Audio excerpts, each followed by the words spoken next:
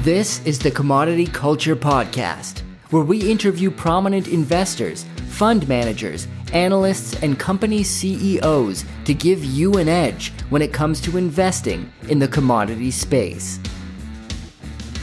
Hello, everybody, and welcome to Commodity Culture, where our goal is to make you a better investor in the commodity space.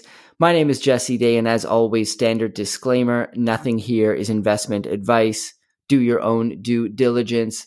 And today's guest is the sales and marketing manager at APMEX and One Gold, a platform that gives users direct ownership of vaulted gold, silver, and platinum at an ultra low cost. We're going to talk about the gold and silver markets, as well as getting his thoughts on the future of digital precious metals. It's Levi Gunter. Welcome to the show. Thanks for having me, Jesse. Thank you for being here. So I want to start with taking a look back on 2023. How do you view the performance thus far of gold and silver at this time?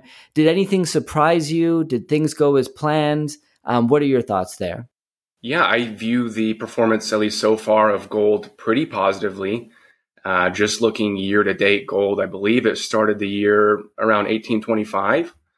And last I checked this morning, it was just below 2000. So just a little quick math, that's around 10% or about 9.5% higher for the year. So yeah, overall, despite some headwinds via higher interest rates, which I think were more prevalent last year, I think gold's performed quite well. I don't really think it's any secret why at this point. I mean, clearly it's enjoyed some safe haven inflows.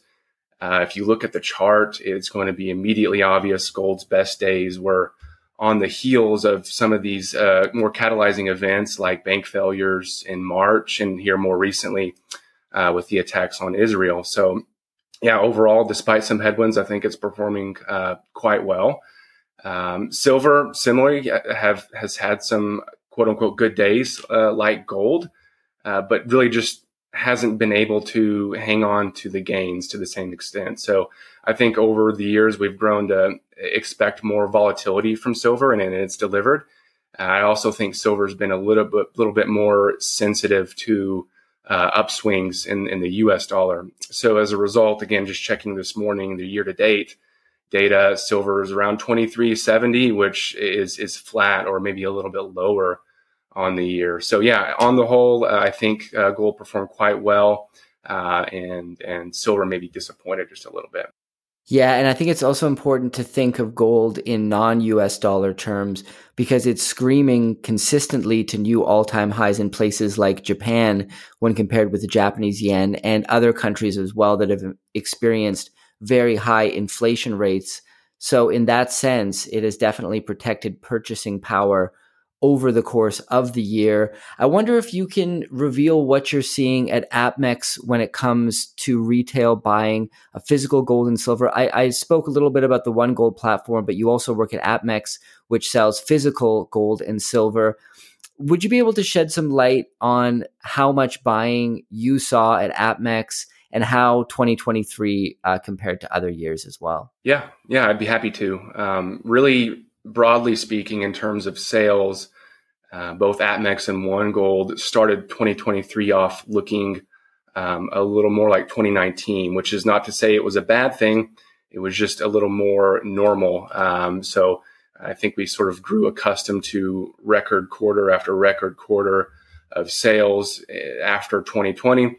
And 2023 didn't start out that way. I think that quickly changed around, I would say, March 10th. So as you could imagine, when headlines surfaced about the SVB going under receivership, volumes quickly picked up. At that point, for One Gold and APMEX alike, we were hearing a lot from our customers at that point who had just grown a little weary of holding liquidity in the bank and really just saw gold as kind of a natural solution to that. So quickly, March became APMEX's best month, at least in terms of sales in its 23 plus year history. And same for One Gold. We had a record month as well.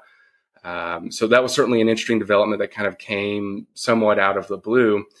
And then I would say since then, volumes have normalized somewhat. Probably one of the more, I would say, noteworthy trends from the APMEX side, at least, is coming from their retail buyback side. So where they're actually buying physical metals back from customers. So if you look at 2023 versus the same time period last year, APMEX is reporting about a 45% increase in purchasing dollars spent. Again, dollars going back to customers. And if you compare this year to 2021, there's been about a 130% increase in overall buyback orders processed. So to me, that just indicates that customers are really started to take advantage of some of these price swings. That was kind of probably one of the more noteworthy stats that really stood out for me from either the APMEX or the One Gold side. Well, that's great data to have. I wonder if we could look ahead to 2024 now. When it comes to gold specifically, what do you think are the main catalysts that are going to drive demand? Do you see more systemic issues perhaps in the banking sector, in the financial system, that could cause more inflows to gold as a safe haven asset? Do you think central bank buying is a big indicator of where the gold price and demand could go? What are your thoughts there on the main catalyst for gold as we move into 2024? Yeah, that's a really good question. In my mind, I don't really, just objectively speaking, I don't see really any shortage of at least potential drivers for One Gold as we head into the next year. For me, I look at just the past couple of years, and it just seemed like gold was sort of one kind of catalyzing event away from reversing course and flirting with, if not achieving, all-time highs. So in 2022, obviously, that was the Russian invasion of Ukraine. This past year, as I mentioned earlier, it was the banking crisis and then the recent geopolitical upheaval in the Middle East. And depending on your outlook, any number of similar things could easily pop up again in 2024. And then in addition to the unknown, I think you have events that are just historically bullish for gold that are becoming more and more likely. I'm thinking of like maybe a Fed pivot. Okay. So the last I checked on the CME's Fed Watch tool, there was something like a 30% chance of a Fed rate cut in March, which is historically, in March 24, I should say, which is historically bullish for gold. And, you know, a recession, that's also something we're talking about here, at least in the US. I know that in recent weeks, at least the Fed is leaning more and more towards a quote unquote soft landing. And I'm sure your audience is aware that the Fed's been wrong at least a couple times in recent history. So really just depending on your outlook, as unfortunate as a recession would be, what may also be bullish for gold. So in my mind, any of those drivers could easily emerge in 2024 alone, if not in combination with another one. Really just kind of depends on your outlook, but certainly time will tell. And let's discuss silver as well. Same question. And I'm wondering if you think the monetary aspect of silver will drive more demand from the retail crowd, or if you think, you know, we're hearing a lot about increased industrial demand for silver, particularly when it comes to the solar panel sector. I wonder if you put much emphasis on that aspect of the thesis and how you might see the industrial demand for silver potentially increasing or not in 2024. Yeah, another good question. I do. I think our customers also, to some degree, read the writing on the wall. So if you just look at the data over the past several years, industrial demand certainly accounts for the majority of silver demand. It's unlike gold in that matter. And I don't really see, you know, a scenario in 2024 where investment demand overtakes that, barring maybe some recession that significantly tempers the need for industrial metal. So yeah, especially with green initiatives continue to being pushed, I do think that industrial demand will continue to be strong. And that's, you know, I have spoken with a lot of customers. So just anecdotally, like I said earlier, customers are very sharp on these issues. They are very well aware that there have been physical silver deficits last year and this year as well. So yeah, I think often, again, just speaking with customers, they buy silver for many of the same reasons that you might buy gold. So as a hedge or a means of wealth preservation. But I think they've also identified silver as maybe an asset with, again, maybe a little more upside potential, just as you said, given its use in industry. I touched on central bank gold accumulation a little bit, but I'd like to get your further thoughts on that because both 2022 and 2023 were record setting years for central bank accumulation of gold. And this was kind of across the board. So many different, a huge variety of central banks have been kind of following the same trajectory. Do you expect this trend to continue? And do you think 2024 might be a year where we see more institutional inflows to gold and maybe even silver? Sure. So full transparency, not an expert on central bank policy or buying central bank buying of gold, but yeah, I do know that the World Gold Council has polled central banks, right? And they often cite the same reasons as retail investors might for why they buy gold. So they buy it due to inflationary concerns. They want to offset risk. Gold is a staple of central banks for those reasons, and also due to its negative correlation with certain currencies like the US dollar. So given sort of the reasoning why they often buy gold and sort of the backdrop economically and geopolitically speaking, no, I wouldn't foresee a slowing in that, at least in 2024. I know that central bank buying does account for a massive amount of gold demand. It's pretty close to where the investment demand might fall in a given year. So just knowing that much, I wouldn't anticipate really a slowing in that front, at least for the coming year. And do you see institutional inflows coming into gold and maybe silver, hedge funds, pension funds? As we've obviously seen the treasury market, particularly the long duration treasuries, take a beating this year. And a lot of people are pointing to the fact that they're no longer the safe haven asset that they used to be. So in a flight to safety scenario, do you think institutions might start pivoting and looking towards precious metals instead of treasuries as a safe haven asset? Yeah, I think it makes sense too. And we certainly look at things, especially as far as inflows and outflows of some of your major ETFs. And we've seen some interesting trends there, right? So on One Gold, the past several quarters, we've been able to add assets under management.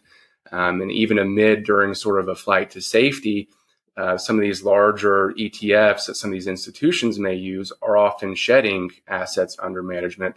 And at the same time, you see sales at the U.S. Mint increase, sales at APMEX increase. So I do think, to your point, that there's a flight to safety. I don't know if the institutional investors are really catching on to that as much at this point as the retail investors. And I would say that the retail investors are being just maybe a little bit more picky as far as how they want their exposure. So they may view ETFs a little bit more negatively and something like traditional physical ownership a little more positively. Yeah, that makes a lot of sense. I want to get your thoughts on the growing trend of de-dollarization. Nations are starting to trade outside of the US dollar. Is this a significant development in your view? There's people in different camps on this one. Some people say that this is being grossly over-exaggerated and blown out of proportion, and the US dollar is so far from showing weakness. Others say that, well, the US dollar's headed for the end at some point, and we're going to return to a gold standard. Your Peter Schiffs, for example, would have that view. So is this de-dollarization trend a significant development in your view?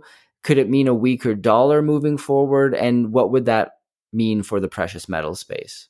Sure. So I do think it's a significant development. Certainly is. I think two things can be true at once, though. So I first kind of try to take a step back and think about why this may be happening, or why certain nations may want to sort of decouple from the U.S. dollar, if you will. And it becomes pretty obvious pretty quickly that it's really no secret that at times the U.S. has weaponized the U.S. dollar, even though it's the world's reserve currency. So I think more recently, as a result of that, you're seeing some of these BRICS nations with notably large economies like China and India, Brazil, Russia, and South Africa, who have not only taken objection to that, but have at least advocated for using their own national currency in lieu of the US dollar, if not putting forth an entirely new currency altogether through the BRICS, which is rumored to be at least on some level backed by gold. So I don't think that's an insignificant development at all. Now, I'm skeptical at the same time of whether or not maybe that currency would be the one to sort of dethrone the US dollar. I think there are, despite the weaknesses there of the US dollar, there's just a lot of obstacles there. So I think that's kind of my take on it. And also, it's not lost on me that no world reserve currency has ever withstood the test of time. So I don't know if the U.S. dollar will continue to be the world reserve currency or if that changes even in my lifetime. So we'll certainly see what's to come there. And let's shift over to digital gold and silver. Last time I spoke with your colleague Patrick Yip on the show, and he was saying that digital gold and silver isn't meant as a replacement necessarily for the physical. In fact, he advocated holding both. Now, when you talk to hardcore gold bugs and silver bugs, they're very averse to the idea, just without even thinking about it. If you don't own it, if you don't hold it, you don't own it, of course, as the mantra goes. So maybe you could give us your thoughts on physical gold and silver, the reasons to own it, and any advantages you think it could provide over the physical metal. Sure. Yeah. So, I would probably echo some of the same sentiments as maybe Patrick did when he was on your show. I don't view it as an either or solution. I actually think that they both complement each other quite well. I personally own both. I think many of our customers own both. And I think there are advantages either way when you're comparing them against each other. So I think there are probably some advantages to the digital side or a vaulted precious metals solution like One Gold. So for me as an end user, one thing I look at is premiums. Right now, if I go to One Gold or a similar vaulted solution, I'm going to pay about 45 cents or 2% over spot for every ounce of silver and about $16 or 80 basis points for every ounce of gold. That's just the premium dollars. So that to me is appealing, especially when I compare it to maybe some of the more popular retail products like a gold or silver American Eagle, where you might be paying close to $100 for premiums on a gold Eagle right now and about, $5 to $6 on silver American Eagle. So to me, I think the premiums just allowing me the opportunity to own more metal for my dollar, at least at this stage, is appealing. And a lot of our customers have done just that. And then they'll eventually convert their vaulted assets into a physical delivery when a time comes that premiums are perhaps lower. So in my mind, that's certainly an advantage, at least at this point in time. I do think that, I know many of our customers hold 6 or 7 figures into this investment. And at that point, you've got to really start evaluating the risk. So are you well suited to store that depending on your living situation? I know that for me, my homeowner's policy, for example, doesn't insure my precious metals, nor does the bank deposit box, maybe outside of a dollar denomination or something if you happen to hold coins. So once again, if you're holding a significant amount of metal, you really have to start considering that risk. And I know, there are, here in Oklahoma, we have to worry about like tornadoes or natural disaster. Some areas are more prone to theft. And once again, if you're on a vaulted platform or One Gold specifically, these assets are fully insured. We actually insure through the Lloyd's of London. So that's a consideration. And then lastly, I think for me, I enjoy kind of the liquidity of One Gold. I like silver. I don't necessarily like shipping or selling silver. So the ability to kind of sell that immediately and quickly get my cash is appealing. But once again, I'm not a detractor to physical ownership. There is something to be said for holding the asset in your hand. But there's also some unique risks that accompany that there are unlike any other asset. So like I said, I don't think it's an either or solution. I think many of our customers would echo that they actually complement each other quite well. Yeah, that's a very balanced take, and I can see your points there. For those who aren't familiar, could you talk to us about how the One Gold app works, how people who purchase digital gold and silver can be assured that what they purchase is there? And I think most importantly, you mentioned earlier redemption for physical metal. Maybe you could walk us through how that works. Sure. I'd be happy to. So at a high level, One Gold, it's a mobile app and it's a desktop experience that allows customers to buy, sell, and own vaulted positions of gold, silver, and platinum. And customers can choose any number of secure vaults. So we're talking about like Brinks or Loomis vaults here in the US. in Canada and Switzerland or the United Kingdom. And sort of how it works is they just set up an account online or download the app. It's very simple. You just need your name, phone number, email address, and your sign up. You'll want to create an account in your local currency. So you can, have a One Gold account denominated in US dollars, Canadian dollars, euros, British pounds. And then from there, you just select the metal and where you would like to have it stored. And essentially what our customers are buying are portions of a larger wholesale bar. So we actually have to go out and pre-source metal for all of our locations. Typically that comes in the form for silver, at least in a 1,000 ounce silver bar. And then for gold, normally it's a 400 ounce or kilo gold bar. And customers are essentially just buying a position of that. We're assigning ownership to them as they buy that. Once customers have purchased metal on One Gold, it no longer appears on our balance sheet. And it's something we're actually pretty transparent about. So every month we do receive from our vaulting partners a confirmation of metal ounces hold at each location, which we then post to our website. And in addition to that, we do undergo a third-party audit twice yearly. So from a top 5 accounting firm, they come in and they verify that we have and our customers have what we say they have in each one of our locations. So certainly there's an element of trust, and it does help that you're dealing with One Gold and the industry leaders that launched One Gold, but that doesn't cut it for the end user. We have to provide some level of verification and a system of checks and balances to ensure that we can only sell what's available and, what's being sold is actually there.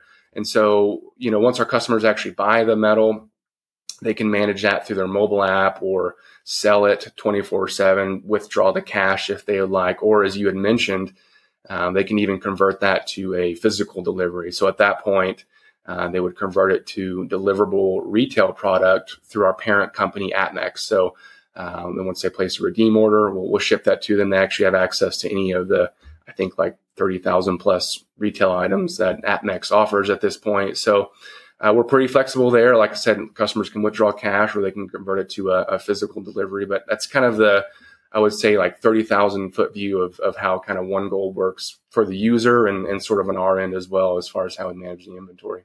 And do you see the importance of digital precious metals rising in the years ahead? Obviously, I mentioned there's a bit of a hurdle to get over there for your hardcore silver and gold stackers. What do you think some of the catalysts could be that could bring this technology more into the mainstream realm and perhaps have retail investors become more comfortable transacting with vaulted silver and gold? So I think we have noticed some trends there that drive interest to One Gold. One of those is something that I sort of alluded to earlier, is when premiums increase on traditional retail products, we really see an increase in interest on One Gold.